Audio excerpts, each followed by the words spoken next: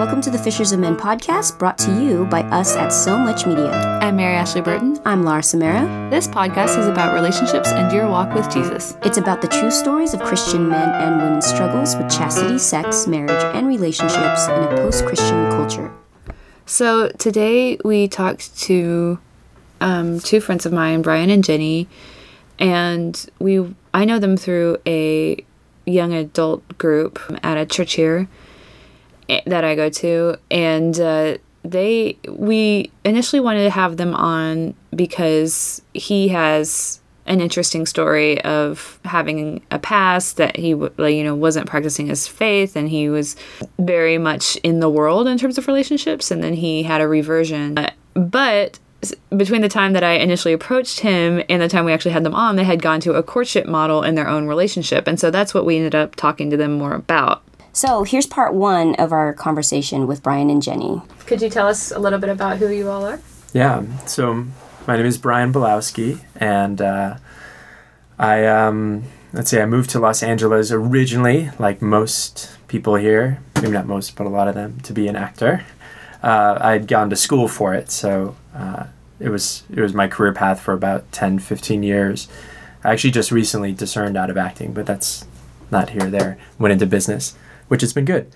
And let's see, I was born, I was baptized as a baby, Roman Catholic, and I was loosely raised in the faith, and around about 21, 22 years old, I kind of fell away from the church. And then I had a pretty powerful, reversion, if you will, about 3 years ago now. And that really kicked off my faith journey and kind of really started my life, I would say. And I'm Jenny Larson, and I'm 28, originally from the East Coast. And I moved out to Los Angeles for the work that I do with the Culture Project, which is a faith-based nonprofit that really is committed to helping young people grow in virtue by giving them a peer-to-peer witness. And I moved to, I guess, the Valley because of the church group of young adults at the Vine, and I've been here for about 2 years now. And so you all are in a relationship, and how long has that been going on? Well, I don't know if we can call it a relationship now. Right, yeah. So tell us why. Sure, I mean, Our listeners are like, what? we'll get into this much more, but we are courting. We were in a relationship, more traditional. This all makes sense in a little bit. But yes, we've known each other. We met, a year and a half ago, a little over that. It was like November of 2014, whenever that is in relation to now. We liked each other a lot right from the start. And December, roundabouts, middle of December, started talking about, we have feelings for each other, and we should date. And then went on our whole journey about what is dating, what is courtship, what is right, what is holy. And it's been a huge discovery process. Mm-hmm. So you're here to tell us the answers to all of our questions. Everyone's questions. We're just going to set the score straight. Yeah, we'll just finish up our podcast today. Yep, and that's it. And then you can wrap it up. Where do we start? I feel like it's important to even just lay the groundwork of what is the purpose of life? To know, love, and serve the Lord. What is the purpose of the state? There are two main vocations. You're either called to a supernatural vocation, which is the religious life, or you are naturally made for marriage. And within that context, if our end goal is our vocation, then our state before we reach that vocational end is to order ourselves and to prepare ourselves for that end. And these terms like dating and courtship and friendship and betrothal, or these different terms, are basically just stages that indicate kind of the level of exclusivity, the level of readiness for marriage. I think it really is a top-down look at, we're not courting for without a purpose. Mm-hmm. I think that's something that's become really major in both of our lives is the intentionality with which we're trying to live, both within our relationship as well as in all areas of our lives. So for me, I think I always see like the umbrella image of if we have a limited time on earth, then wouldn't we want to do everything in our path to really try to order that towards the highest end and the highest good? And I think that's where keeping your eye on the prize, as far as I was created by God out of love to love, know, and serve the Lord and one another, of course. And I think we've just learned so much about the intentionality around the courtship aspect, as far as both of us individually discerned that our vocation was to be married. Neither of us received a calling, the supernatural calling, to the religious or priestly vocation. And we both spent a time to intentionally discern that, because I think there was a time in each of our lives before being serious about our faith that we really didn't want to think about the religious life, because it seemed restrictive to all the fun we were having, or all the things that really allured us and attracted us, that just kind of naturally come up in a college setting or in a post-college environment in a new city. So yeah, I think for me that's where I have to jump off in terms of where we have to start, is just that idea of this is all, there's a reason behind, there's intentionality behind what we're trying to do, and what we're also trying to learn about and help others learn about too. So you all had both discerned marriage before meeting each other. Yes. Yeah. And I think that was something that we even were, I think, individually given it, the counsel of priest and priest friends, that you can't be discerning your vocation within the context of a relationship. The only relationship that can be active in terms of discernment of your vocation is the one with our Lord. Like, that's the one that needs to be really nurtured, and, as much as you can, give him time and your attention and your love, and the rest kind of comes from that. But you can't discern your vocation in the midst of a relationship that's like too many parties involved. Yeah. Yeah, too many feelings at stake too. Yeah. And how can you be clearer about it? So yeah, when we first started dating, well, right off the bat, we told each other how we felt, and we were interested in each other. So how did that conversation even happen? Because that's also confusing to me. She lured me into her car because it was raining. It was raining. So I was like, hey, do you want to sit? We had just come from a group activity with all of our other Catholic young adult friends at a... Yeah.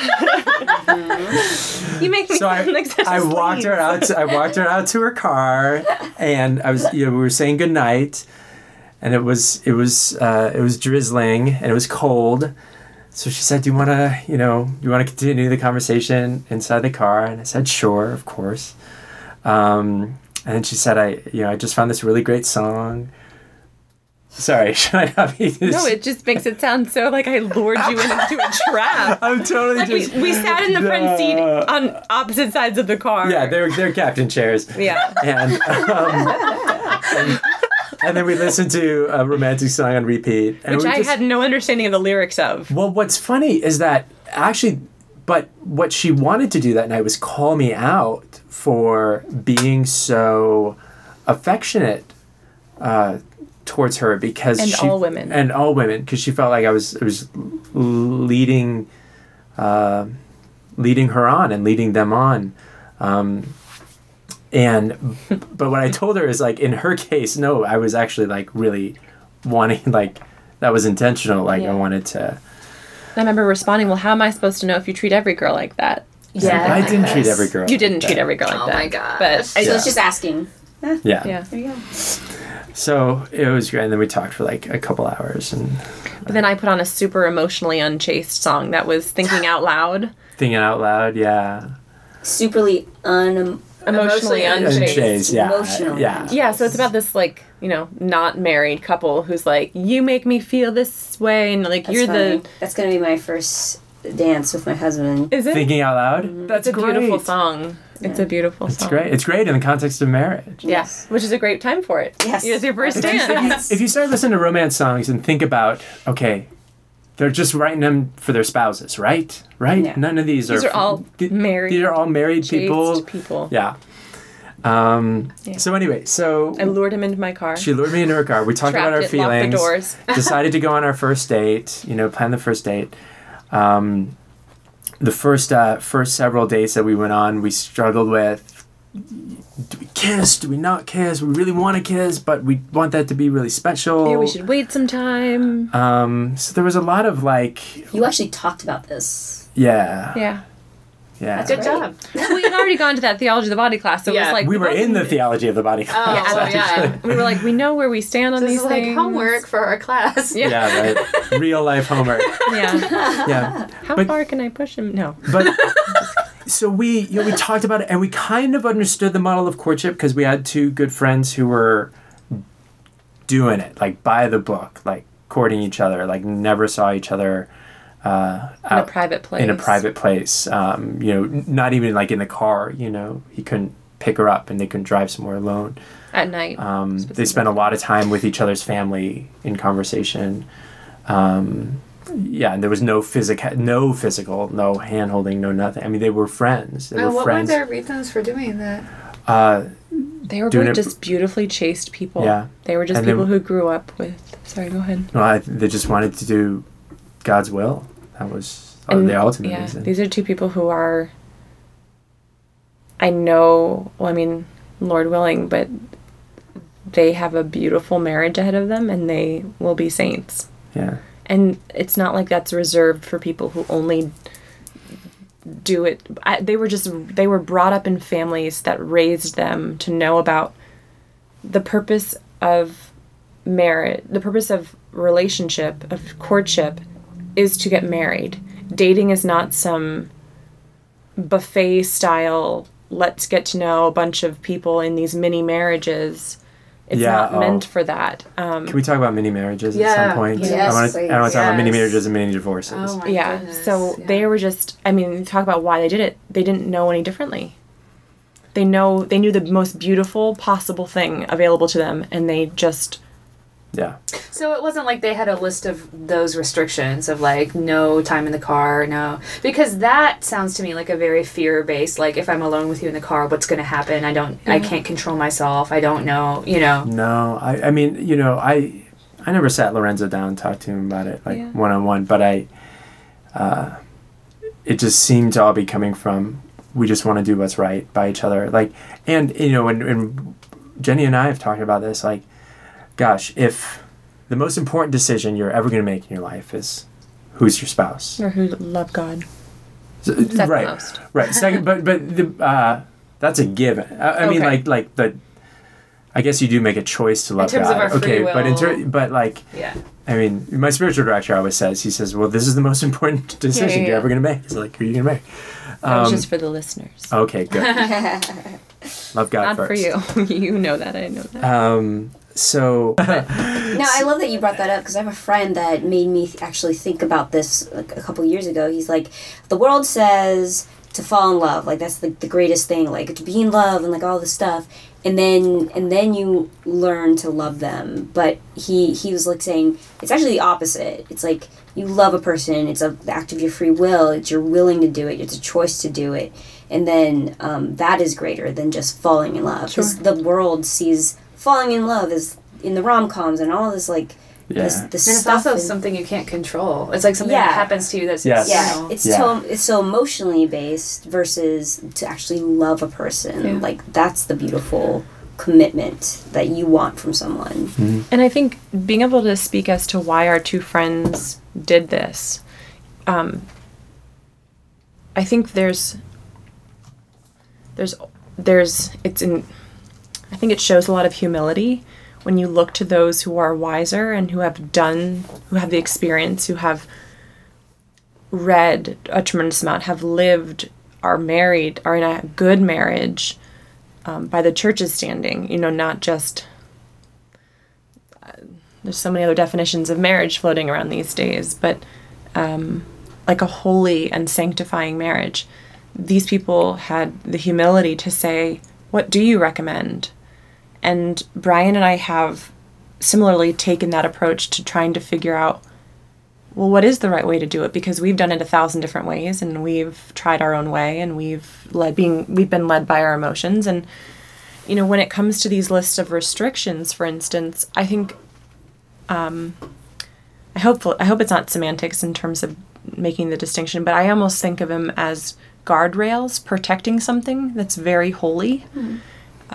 Because when I think about, holding Brian's hand or kissing Brian or even just touching his face or, like a small caress on the face, those are things of utter tenderness that speak volumes about your desire for a person, your love, your respect of them. And there's something that needs to be safeguarded because Brian is not my future spouse, definitively. Mm-hmm. And if I were to then just act as though I had access to his heart, I'm going to start forming these kind of mismatched, mixed up emotional sentimentality attachments to him, which is not healthy for me, and it doesn't show respect of him and his future spouse.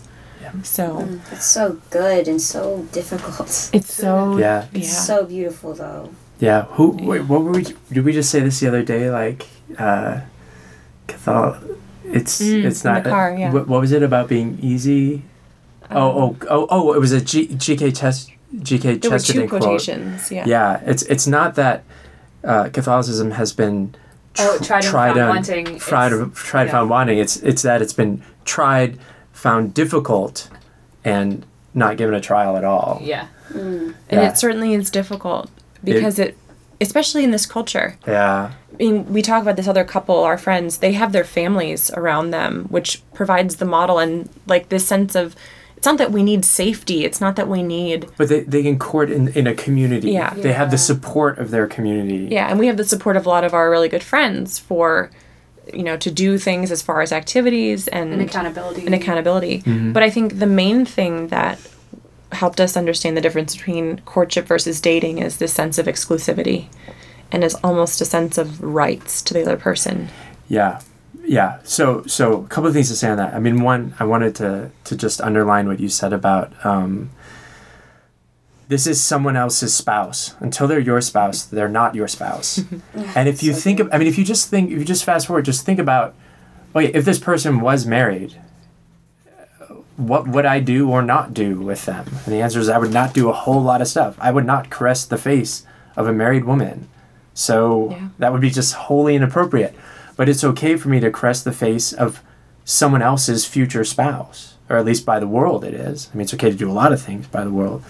So, that holding hands, I mean, I would never, hey, you've been married for 5 years. Let's hold hands and walk through the park. It's funny too, also, it's not, I think that's a really helpful way of thinking about it, but I also think courtship and these different models of what sounds like a restrictive list of no's is more so what people have like tried and tested ways of all the ways that you physically interact with someone. The whole premise of the theology of the body is that our body speaks a language. Mm-hmm. And so what are you communicating in those touches, in those kisses, in those sentiments? And it's not a prude mentality to say, hey, it's worth looking at and evaluating what is actually being communicated, because each of those things builds an attachment. Yep. It's meant to. It stimulates oxytocin. Oxytocin is released in the brain and is meant to be a bonding chemical. Your body is doing the right thing when it kisses someone else to want to then kiss them more or to give yourself to that person. So courtship just really has a lot of these. It kind of says, let's look at this from from an outside perspective, and let's not basically create an emotional drama just to fill the space that you're trying to then navigate amidst making a life decision. When I look back on the relationships that I've had, it emotionally, it feels like I've been married 20 times in my life and also gone through 20 divorces. That's just an arbitrary number. I mean, just based on, I think, how many relationships I've had since I was like 13 and started dating. You listen to the songs about heartbreak. Those songs exist because what we're doing with our bodies is professing our undying love for people that we're not married to. And then when we break up, psychologically, it's akin to a divorce, and I don't mean to be diminishing the heartache in a divorce. I mean, obviously, I haven't gone through that, so I know that that's an even higher level. But that's why I call, I look at these couples, these 16-year-old couples, and the way that they're behaving to one another. Yeah. It's like they're imitating a marriage. They're in a marriage before they're married, and the amount of time they're spending, the kind of words they're exchanging, the bodily activity. Yeah. It's not just one thing. Obviously, there's physical chastity, but there's also the emotional, which I think is actually for women where we get wounded so much more deeply. Yeah. Because you talk about, multiple of these mini divorces or mini marriages. I know that, for me, when I broke up with my boyfriend of 4 years, I cried myself to sleep for 8 months. Oh, yeah. And I was like, what's wrong with me? There has to be something wrong with me. And then I talked to a lot of my other girlfriends who had gone through similar experiences, and that's not uncommon. I'm sure, Oh, yeah. Most of the times I've been the most depressed in my life has been after a breakup. Yeah. And but it also is a way that women bond. This is the whole basis of Mary Ashley. That's the entire way that we became friends, basically. and started this podcast. Yeah. Well, so God took something... others away from it. God made something good out of those. Yeah, God could make something good out of it. But it's true. And especially... Well, I don't know. It's really, really complicated, but can trigger so many feelings of worthlessness, and shame, and guilt, shame. And, God doesn't regret. Love me. Yeah. So my understanding of courtship, from one of the reasons we didn't undergo it at the outset was because I was like, that is so prudish, that is so restrictive, that's so kindergarten version of dating. That's this was years into my work with chastity education. This was years into my understanding of the theology of the body. Even having had exposure to that and that much, even living in a community that encouraged chastity and having accountability from my my girlfriends and my sisters, I just shunned the idea of it. So I encourage anyone who thinks that it's just a prudish, restrictive thing to really just imagine the kind of interaction you could have with a person of the opposite sex without everything that makes a relationship so confusing. Because I can see Brian with 20/20 vision. Now. I couldn't see that even when we were trying to practice chastity, but didn't have emotional chastity or the healthy boundaries that courtship provides. So what are those boundaries, and how did you establish them? Yeah, so we were very fortunate to be friends with and kind of be mentored in a way by someone who's very knowledgeable theologically, and also has a wonderful marriage himself. And so we went to a talk, and that was called courtship.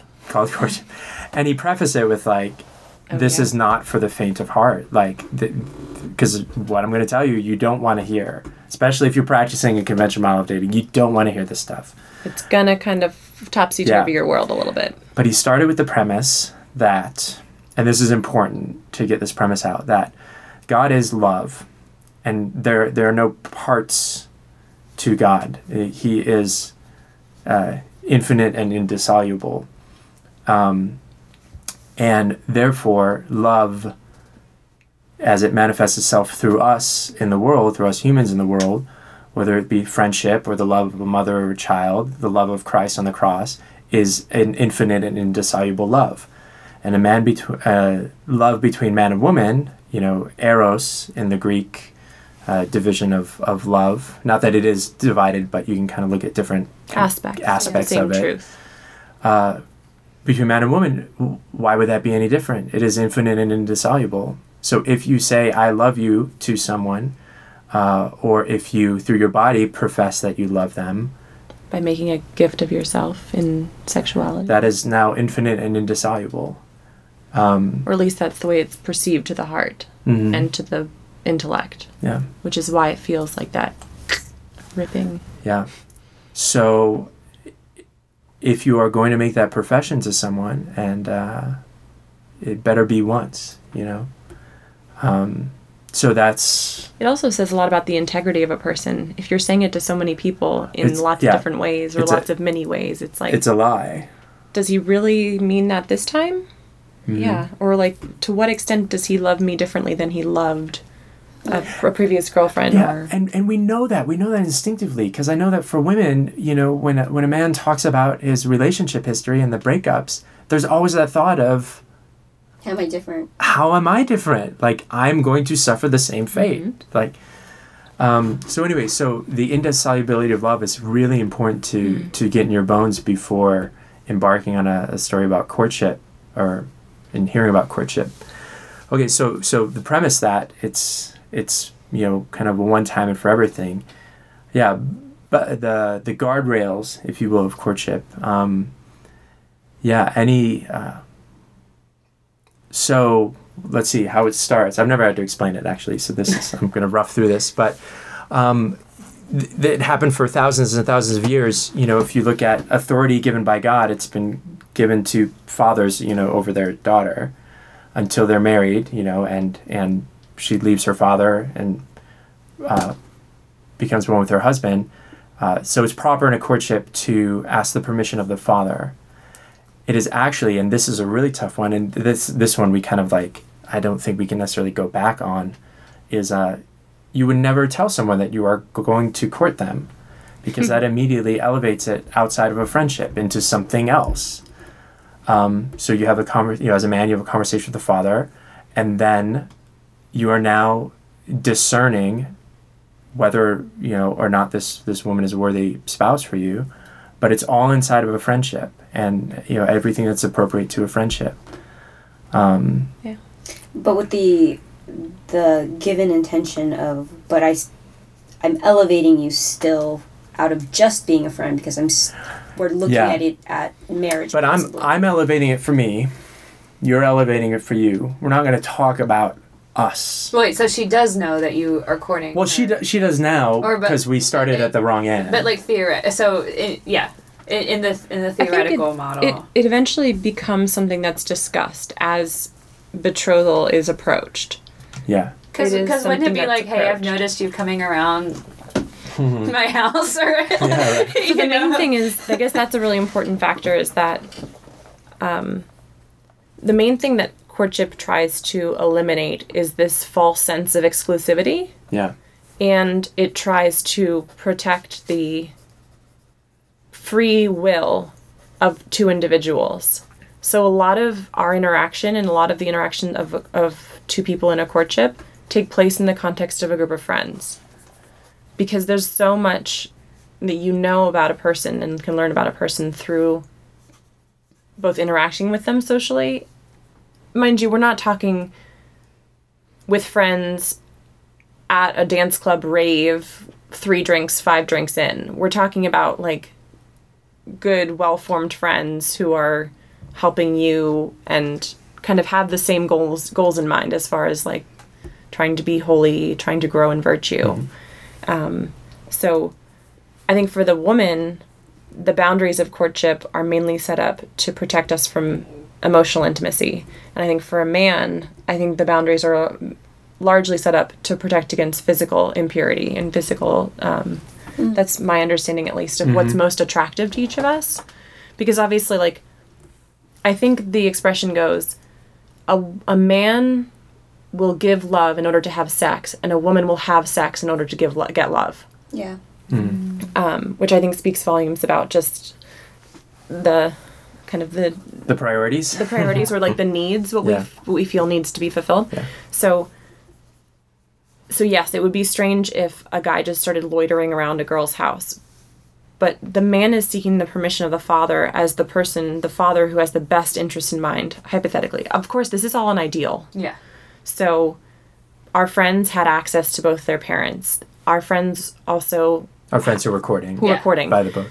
Who also had a great group of friends around that could provide that sense of group dynamic. They also had another coupley friend who ended up courting and then getting engaged, who they kind of did a lot of partnership stuff, things in tandem, like going to movies, going out to meals.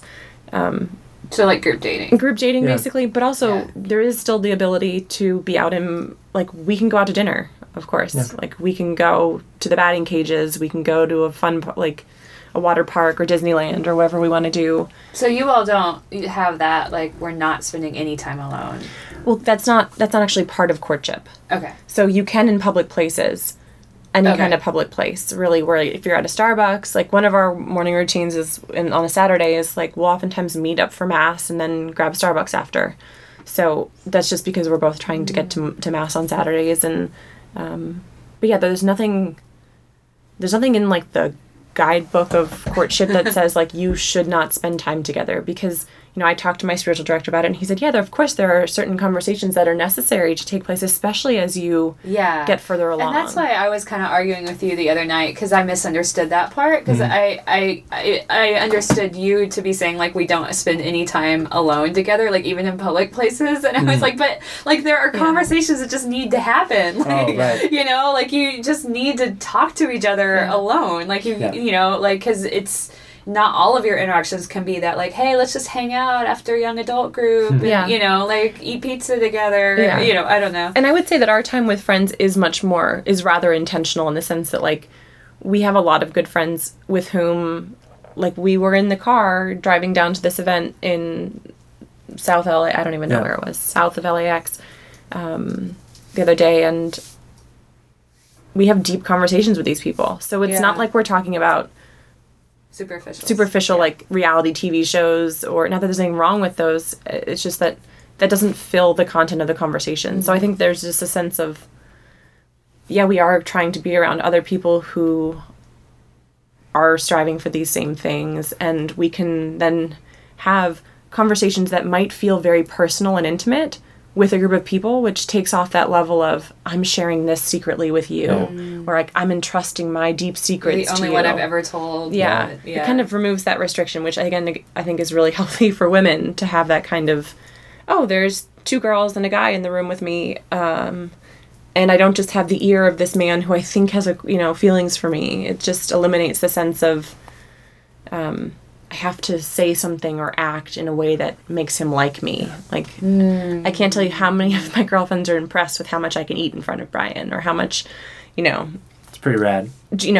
Just as a joke, because I feel like a lot of girls are always like, I can't eat that much in front of my boyfriend. Not us. Not us. Good. Not us, but that is a trope. Well, when you first got in here, it's like you said, I'm not even sure if we can call it a relationship. Can you explain that? Because I'm very confused. You have both professed that you have feelings for each other. You are clearly in relationship, but you're not calling it that. Well, we're in a unique category because we got into a relationship and dated still very chastely, but more in a worldly sense. Like, we were not following the courtship model from the outset. We were much more okay with having like long walks on a beach alone, much more like romantic activity. We spent tons of time together. We held hands, we kissed. We were boyfriend and girlfriend. We announced ourselves to the world as boyfriend and girlfriend. Yeah, so we were, if we had gone about, our path just didn't really allow for courtship to come at the outset. And that was, I think, because neither of us had the formation or understanding of that. And then we kind of jumped into something, and, praise God that there were many boundaries that were kept in place just with regard to chastity. And then courtship kind of just elevated everything. But by courtship's definition, Brian is not mine, and I am not his at all. Mm-hmm. Exclusivity comes at the moment of betrothal. when there's a promise to marry. The promise to marry. Yeah. So technically speaking, not that I'm encouraging dating around and that sort of thing. When you've selected a person you think is worthy of being a spouse, you typically don't have like 5 people like that you're interested in. I think you just have to allow yourself the fact that you have to have the freedom to come or go. Because that's what I think courtship really allows, is that real freedom to say, I can walk away and this person would be okay. I haven't damaged their heart. I haven't damaged their body or taken advantage of or anything like that. And so I think that's why we just kind of backed our way into a courtship. Yeah. As we learned about it. And we thought, oh my gosh, there's something here, because we have gone about it in the more traditional dating model. We have crossed some boundaries as far as the courtship is concerned. We have kissed. We have held hands. We have hung out late into the evening, and I've gotten emotional, and I mean, not that, like, I just feel that ache of desiring to be married, and then I'll talk to him about it, which then creates this kind of intimacy, and we just had firsthand experience kind of seeing. It was almost like we were like Hansel and Gretel. We had left breadcrumbs of some of the places we had gone wrong. And then we saw courtship, and that had the way to kind of fix the things that we had done wrong. Yeah. And it just so happened that it was called courtship. It wasn't that we were like, let's go find the most extreme version of Catholic dating. Yeah. Yeah. It was really just a sense of like, oh my gosh, we have tried this and we have found ourselves wanting for something more. And one of the things that attracted us to it the most is I was finding it hard to actually discern marriage with Jenny, because we spent 7 days a week together, not the whole days, but we saw each other every day, and my friendships were falling by the wayside, and emotionally we had shared so much, and it was almost like, when looking at, there was so much stuff tied into the question of, do I want to marry this girl? And I felt like I had no access to a clear picture of that. And I knew that if I made the decision from that place where our lives are so entwined and emotionally we're so entwined, that it's not a free choice. I felt, and we talked about this, back when we were, just back at that time, like, I don't feel free. And I could totally experience that too. I was like, yeah, I would be really devastated if this were to break off right now, because I've kind of built my life in conjunction with you, not even meaning to, but kind of just because we were spending so much time, and then we loved spending so much time. So it wasn't like we were intentionally excluding other people, or it just became like, well, we're the ones we want to hang out with when we go out in a group of people. So let's just cut to the end game and just hang out with us. Skip the group of people. Yeah. And yeah, so it was just, I'm so grateful for that kind of aha moment that both of us had. I think you really led us to and initiated that conversation, which was just so. Well, I think there was so much grace around that we could have that conversation without it being like an emotional fallout. I mean, there were. Well, my memory is like gray at best. It's hazy at best. But in retrospect, I'm very grateful for it. It was hard. I would not say. I don't think there are too many women who could go from where we were to something, in a sense, less connected. I mean, and I know that Jenny really felt. We both felt like there was a breakup, even though like a reordering. We had to break up in order to reorder our approach to each other and our discernment of marriage. But it was a very tough time, and I know that you struggled with feeling abandoned and feeling me pulling away. But it was almost like pulling away so I could see. I get my distance enough. Yeah, the good thing is he explained it to me. Yeah. Like, I'm not able to really view this relationship clearly So it wasn't like he just blindsided me and was like, I need space, you know, Yeah. something like that. He was like, my view of you is very, I kind of feel like I'm stuck here, like no matter what. And that's not I'm very grateful for the fact that like both of us had the formation, at least, whether or not we wanted to actually put it into practice. I really struggled with wanting to put it into practice, but I had the formation, at least, to know that freedom of choice is so important in terms of making a decision with regard to a spouse. And I remember sharing with Brian kind of like middle of the way into our relationship that I was like, because I've seen so many marriages go by the wayside and just not be what you dream of a marriage being, I was like, this is my ultimate fear. So anything we can do to avoid that. So we at least both had that kind of, we wanted the best, even if I felt emotionally like I couldn't reach for it. But so now, Apologize. like, what place do emotions have within courtship? Not much of one. I mean, it's not that emotions are beautiful and good, but they're also fleeting. And also the enemy has access to them. whereas he that- doesn't have access to your intellect. Your intellect and your ill. Your intellect and your ill, your intellect and your will. So, I mean, obviously, like, we can feel, I don't know if it's at least women, but, like, at least for women, I feel like we can feel 40, 100 different emotions in a day. Mm-hmm. And depending on, and everything's very connected. Like, the fight I had with my mom, in conversation with my friend that I'm going on a hike with, and I talk to my boss, and I'm just feeling weighted by the whole thing. So, emotions are just there. Yeah. They're like signs on the road. They're just there. And yeah, you pay attention to them once in a while. They can be indications of something that's like not good or good. But obviously peace and joy, the fruits of the Holy Spirit, are much more indicative of truth. And yeah, I feel tons of stuff, but I'm not focused on those feelings anymore. Like this has now moved to the intellect. Discerning marriage has moved to the intellect. Should have started there, but we had to move it. But now it is, it's thought based. It's done. So much of it is done in prayer now, And apart from one another. Yeah. There's not a lot of, I don't think I've actually ever had a discernment moment when I'm with you since we started the courtship. Yeah.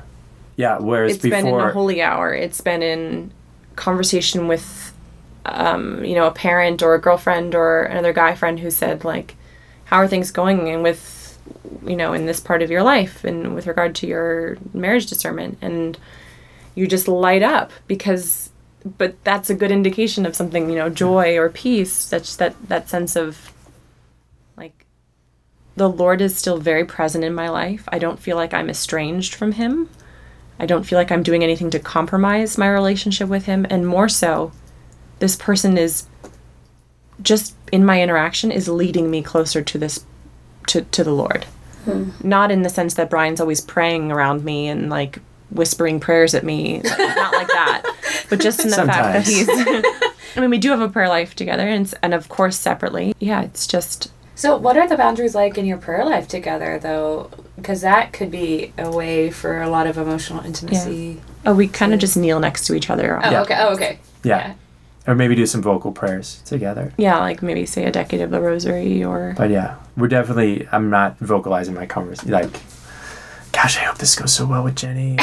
Please, Lord, just bring us closer together. And there's not that kind of intimacy. Yeah, because that could be really... Yeah. That's, I think, is something that's beautiful for a husband and a wife. Mm-hmm. To have much more of that in terms of the common vision of what they're praying for, But obviously, two spiritual lives are still maintained throughout a marriage.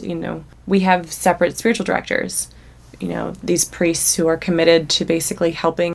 Priests are like well springs of information and grace and knowledge and insight and life experience. Plus, they've talked to so many of different parishioners or these different people. So, our spiritual directors, I think, those are the people we talk to about the intimacy of our prayer life. And I think that will, and obviously to the Lord, we speak to him about all those things that we're struggling to pray about or can't make time for or just that kind of thing. And I know sometimes, at least just to be quite honest, I think from the woman's perspective, sometimes it is more difficult. And I want to, especially because we did have more access to that in our relationship than we do now in courtship.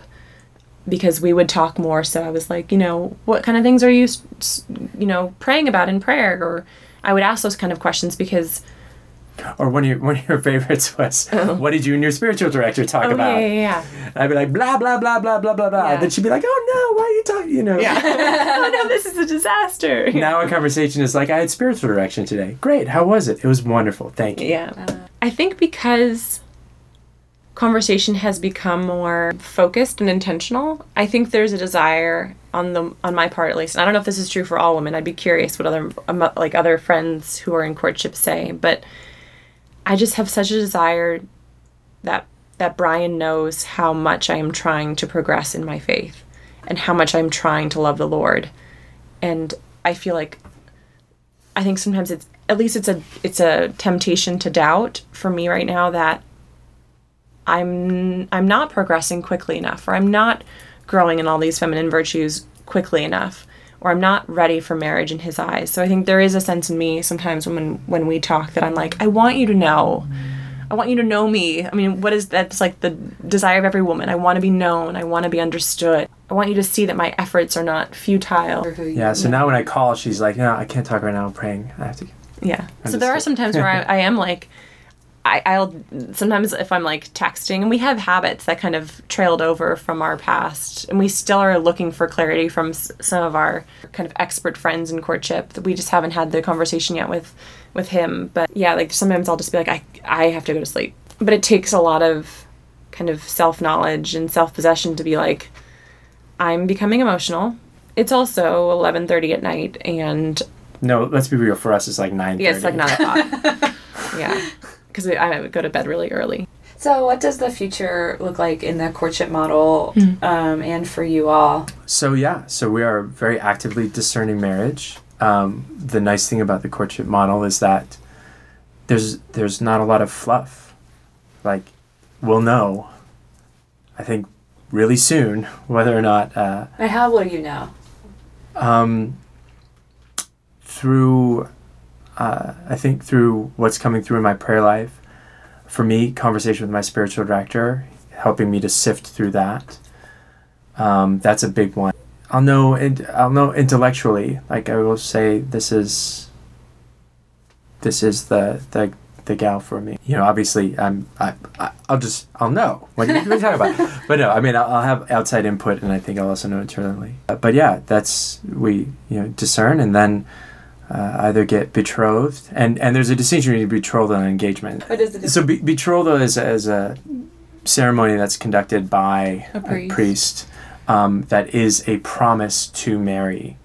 And it's actually, it can only be broken on pain of mortal sin. Like, it's just kind of like it's a more formal and acknowledged by the church engagement. I didn't know about that at all. Yeah. No, many people do. And it also begins the stage of permanence and exclusivity. Yeah. Oh, okay. That's what it kind of indicates to the couple. A shift occurs of sorts. Whereas with an engagement, it's, will you marry me? Yes. It's just that's much more of a I don't want to say watered down, but like a less formalized version of a of a betrothal. So would you still have a proposal and Yeah. Yeah. But then Proposal followed by a betrothal ceremony. Yeah. Oh, okay. Yeah. So it just goes proposal, betrothal versus proposal, period of engagement. Yeah. Okay. So, yeah. And I think just to kind of, how will you know, that question that you posed to Brian, I think it's become very simplified. I feel like I do well with like checklists and can you answer these questions, and just as a sense of like, it provides me a sense of security, like I have made a good decision. And I go back to these internal questions. But does this man possess the virtues required to make a good father and a good spouse? And if you can answer yes to that, as well as does this person honor me? And, all the things that are implied in does this man make a good husband and a good spouse? Because I'm not just talking in theory, I'm talking about Does this man know how to honor and love and respect me specifically? Does he know how to be a good friend? Does he know all these other things? So there's just kind of like a compilation of questions. So, but yeah, I think what we're kind of in the process of is really evaluating we know we're great friends. We know a lot of these other kind of the lower tier, and I think we're now able with courtship, we're able to make an assessment of the virtue of the other person, the commitment of the other person to continue to grow in virtue for the rest of their life. And we obviously know that by the habits and the schedule we have in place for ourselves. I think it just comes down to, and giving it time. You know, it's obviously something we want to give a proper amount of time to, now that we have shifted from a kind of more traditional or more secular dating lifestyle to a courtship. But it's funny. I feel like 8 months in that other model is like 3 weeks in this model. Yeah. As far as what we actually have seen and learn about and pray about in regards to the other person. There's just no... I feel like if you could think of dating as like this popsicle with like 40 flavor layerings, and courtship is just the wooden stick. It's just the heart of the matter. It's the core. It removes all of the distraction, the fluff, the fat, the everything that might get in the way or cloud your vision of someone. It's just kind of overrated. And courtship is for individuals who want to have successful, happy marriages. How do you feel? Was that pretty comprehensive? Yeah, it was. I liked... Like, would you want to live a courtship? I think in theory it is. I was actually going through that now that I'm engaged, and like, what are we doing that... we also did a differently. Yeah, they were friends for like 2 years. Yeah. Like 3. Or 3 years. Yeah. Yeah, we didn't kiss until we got engaged. That's great. We didn't say I love So you until we got engaged. But Yes. we definitely That's did the proper like... ordering of it. Yeah. Well, I mean, but when you were talking, because I'm such a touch person, Yeah. like love language is, touch is like my number one thing. Mm-hmm. So when we first got together, I was just like, I just want to take it slow because like I know myself, and I'm like, we're not gonna do all that stuff unless we're like engaged. And then, But he hadn't, like, he also hadn't done anything. he had like never he had kissed one girl. He was in his second grade. I don't know. In yeah. So in his adult life, he had never kissed anyone. That's so beautiful. Yeah, He's and he pretty cute. and he was determined to not kiss a woman unless she asked for it, and yeah. So. Well, unless he knew he loved her. Yeah. And then my response. And she asked for it. Right? Yeah, and then he said like, because I said, like, that's not happening. He's like, okay, I won't kiss you unless you ask me. Yeah. And your then I was permission like, is I turned around. Well, this was a couple months later. Like, I turned around, like, I don't want to hear I love you, and I'm not going to ask you to kiss me until we're actually engaged. But that wasn't even to prompt. Yeah. Well, we got engaged within 5 months. Yeah. But after that time, you know it's like after, after 3 years of friendship, it's yeah. It's a solid foundation. And you all, once you started dating, you knew that it was like that's why you were dating. Like it wasn't. That was our very first conversation. I was like, I'm not playing around, and he agreed. He was like, yeah, I want to find out if we're supposed to get married. But but so, like to go back to like the touch language or love language of touch. We didn't do all those other things, but he asked to hold my hand, and like I'm very touchy, and that's true with all my friends, and I know that there has to be an appropriateness to me and a guy or me and a guy friend or whatever. Not that we've crossed boundaries at all. I mean, if you met him, you would know like that's laughable, but like definitely like caress or like touch his face, like those things. I don't know. It's really interesting. Actually, I was just watching the Mindy Project, like totally secular show, right? But so Mindy kind of has a crush on someone she works with, and they had a moment where he was like dropping her off in her apartment, and she like fell asleep, and he put the blanket on her, and then he brushed her hair across her forehead, and even though she was like asleep, she was like. And she like felt something, and she was like, "Does this mean something? Like, does that mean he has feelings for me?" And it was so interesting to me, like when you were talking about the little, tiny, little, simple gestures, and how they can be so meaningful, and how they can provoke such a deep thing in us. I mean, how much that we don't even understand. How much more meaningful would it be to have your crush like gently brush your face after, or like if you were crying and just to pull your hair out of the side of your face or something, versus take your shirt off and make out with you in the back of a car somewhere. Like, Yeah. like when we think about even just something so much more innocent communicates volumes Way more. more. Yeah. Yeah. So I think that's why it might sound prudish sometimes with courtship, but like you're correct in the courtship model. I love you is a statement of permanence. You're not supposed to, I mean, that's part of what I think really creates these mini marriages between people, is because, you know, I thought my boyfriend and I waited a long time to say I love you, and we waited like 9 or 10 months. And he said it like 2 weeks in, and I was like, Slow your roll, thank buddy. you, is what I said in response. I was like, thank you. That's better than I know. Yeah. So, Darn you, Han Solo.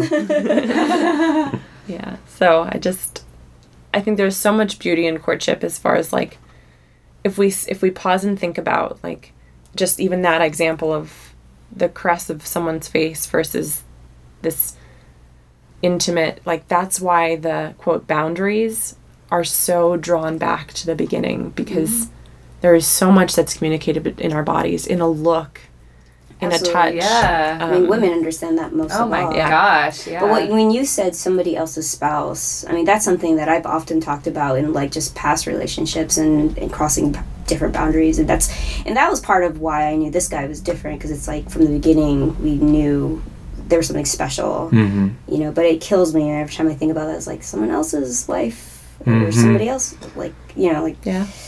anyway, just honoring one another, but ultimately honoring God first. Yeah. You know, By and our actions. yeah, and the last thing is often we get depressed and we think about our mistakes and we get caught up in guilt and shame and all of these like sad, grievous things. But then in the end, I think this is harsh to say, and I say it to myself.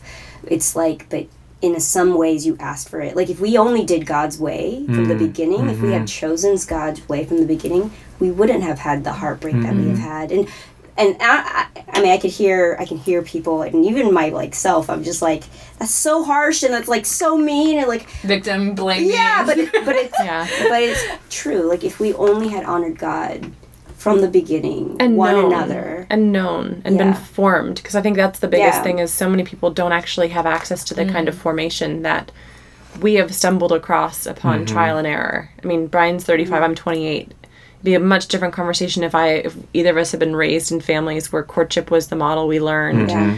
I'm sure We'd be married with like 8 kids by now. yeah, or at least 2. And it's important, I think, for that to not dwell on the past Absolutely so much, not. Yeah. you know, and to be like, well, I made mistakes, but I can honor God now with my future. I agree. I'm just saying, like, if we know what I know now, I can Yeah. take into my future relationship. Totally. I think Yeah, that's- as long as you don't get caught up in that shame I spiral. think that's you know. important. I mean, for sure. especially to make a plug, I think that something that is so important is the sacrament of confession. Just the grace, the kind of rehabilitation, the reformation, the cleansing of one's soul. That is just, I mean, there's nothing else like it in the world.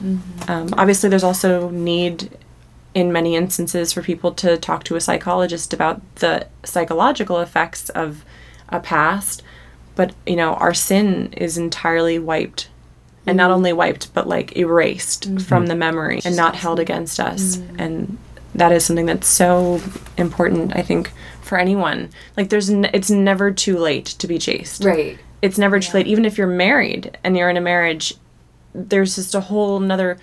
I remember someone, I think maybe it was Jason Everett, said chastity is for lovers.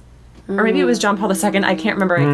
But I know there's a big difference there. But it's not because it's something like, there's something so beautiful out there. So even if you are emotionally unchaste and you do have these deep, you know, soul-moving conversations, and then you get into a marriage, there's still going to be such a huge state change, not to mention the sacramental grace that comes. So like it's just a different playing field now. So the difference I think that we're talking about is going from 0 to 60 on an emotional intimacy scale, or going from like 20 to 60 on an emotional intimacy scale. Like those first 20 miles before marriage, I don't think it gains us anything. And if you look at marriages in the past and arranged marriages that worked out really well in lots of cases, they didn't have any of that. You get in the marriage and then there are new challenges and things to figure out and intimacy to grow in. I would also say, just to add to that, true intimacy exists in a state of permanence that we don't even have access to in a state of impermanence. Yeah, that's even better. That's true. Yeah. Amen. Good job.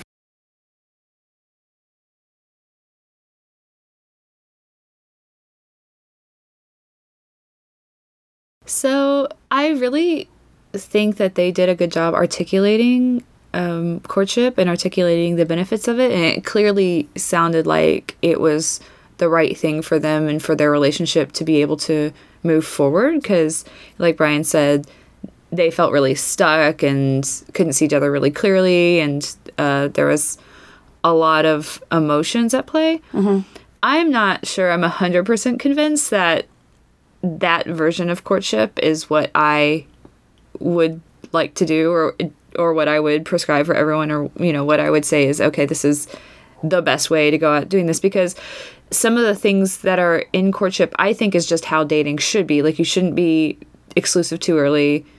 You should have some emotional boundaries, and definitely physical boundaries as well. But I think there is a way to use courtship kind of as a reason to not deal with issues, or to ignore your own sexuality, or to keep someone at arm's length and not make a decision. And I talked to them both at a party last night, actually, and luckily they were able to correct some of my misunderstandings, because I had understood from them that courting is basically making a purely intellectual decision and taking the emotions out of it. And they said, no, it's not really that. It's just not letting the emotions drive. And because which I totally agree with. Emotions can change. Yeah, And absolutely. it's totally true. So they said, it's really not reducing someone to, a series of qualities and then making a logical decision, because your heart is still in it, and attraction absolutely needs to be part of it. Right. So it's not, robotically like selecting a person off a list, Sure. It's not about shutting down your emotions, but giving less weight to that emotional side we are programmed to do now, like with all the media, with all the songs, like the love songs and all the romantic comedies. It's like, we are told by the world to follow your heart, and that clearly is not wise, especially when in light of God's word. But it's just logically not wise, because your feelings change. So there's a sense of what they're doing that I really admire, because of course, in theory, and for them it's wonderful. I think it's really sweet. And they're both super introspective and I believe genuinely working on their stuff, and which is great. And they both have like really active prayer lives, and are very close to God. And so that's another aspect of it that I think is a reason why it's working for them. Yeah. And but like you said, it's not for everyone. They definitely had discerned that this was something that they wanted to do together, and they both were in agreement. What I find beautiful is that they started out with like a more traditional model of dating, but then somehow both of them individually came out wanting to do this courtship thing, which I think is really cool. Again, fully recognizing that it's not for everybody. But what they are doing is inspirational in a lot of ways, because it is showing that we can respect each other as human beings without just throwing us into this like culture of dating that is gnashing of teeth and tears. You can be considering something really serious with someone, but kind of keep your heart a little bit more protected, which is very attractive. Yeah.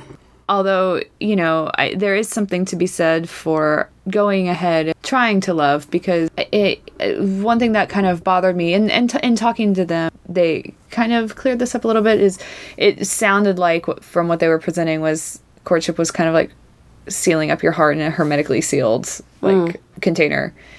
And that's not what they said that it is. Because I thought, well, that's a really good way to not have any idea how to love at all. And Yeah, well, just practicing being away and or cutting yourself off completely does not allow you to practice relationship, which is what you're saying, yeah. right. And it doesn't even allow you to practice chastity either, because, it's a virtue that you have to use. Right. And it's like a muscle that you have to kind of build up. With chastity has to come choice. Yeah. Yeah. Yeah, so you can't just be like trying to escape or run away from situations all the time. But, they said that, no, it's not really about escaping. And you still very much do deal with your own stuff. It's just guarding some places in your heart because you're not in a permanent situation, and recognizing that the situation could end and they could go their separate ways. And Jenny did tell me that she's never been someone who like meets someone and was fantasizing about her wedding or anything like that. So for someone like me that, I do that, I think that this would be just really harder. Yeah. And in the past, when I have violated the emotional intimacy boundary that probably should have been there, it did suck, and it led to really incredible, horrible depressions and feelings of worthlessness and everything like that. But they also taught me so much about my current relationship with God and how much I say I love God, but really have a lot of resentment and bitterness. And they've taught me a lot about my own selfishness, and they've taught me about just how I fail at loving in general. And so it's hard for me to say I regret those, and I wish that I could have just been doing the courtship model my whole life, which, I mean, I've only had like a couple relationships, so it's not like, but I think in some ways those emotional breakups were the only way for God to teach me certain things, even though they were really, really hard. And I think it's good to be able to have that perspective and have gratitude and not see it as just like, oh, it's just like super sinful to have emotional intimacy with someone. But yeah, like I said, I was talking to Jenny last night, and she said, no, emotional intimacy is going to be there because emotional intimacy is present even in a friendship. Yeah. So, But it's determining how far to go into states of intimacy, and there's different stages where that's appropriate and all that. Just like friendship, you're not going to tell off right off the bat someone you just met like your deepest, darkest secrets. Yeah. So, another thing that I wanted to comment on what Brian was talking about when he had his reversion, and he had a reflection of why he was now going to do dating or courtshiping God's way. God's courting. There was a direct correlation of how he treated his relationships and his state of relationship with God. And when he came back to wanting to be in relationship with God, it filtered down into his relationships horizontally with, people in his life, like women in his life that he had maybe engaged in certain inappropriate behavior or whatever, because, now he's realizing, or now he, just like Morgan, he's like, oh, that was not being kind to their hearts, or, and I love that he said that, like, just coming from a guy, I just love it when a guy can just admit those things.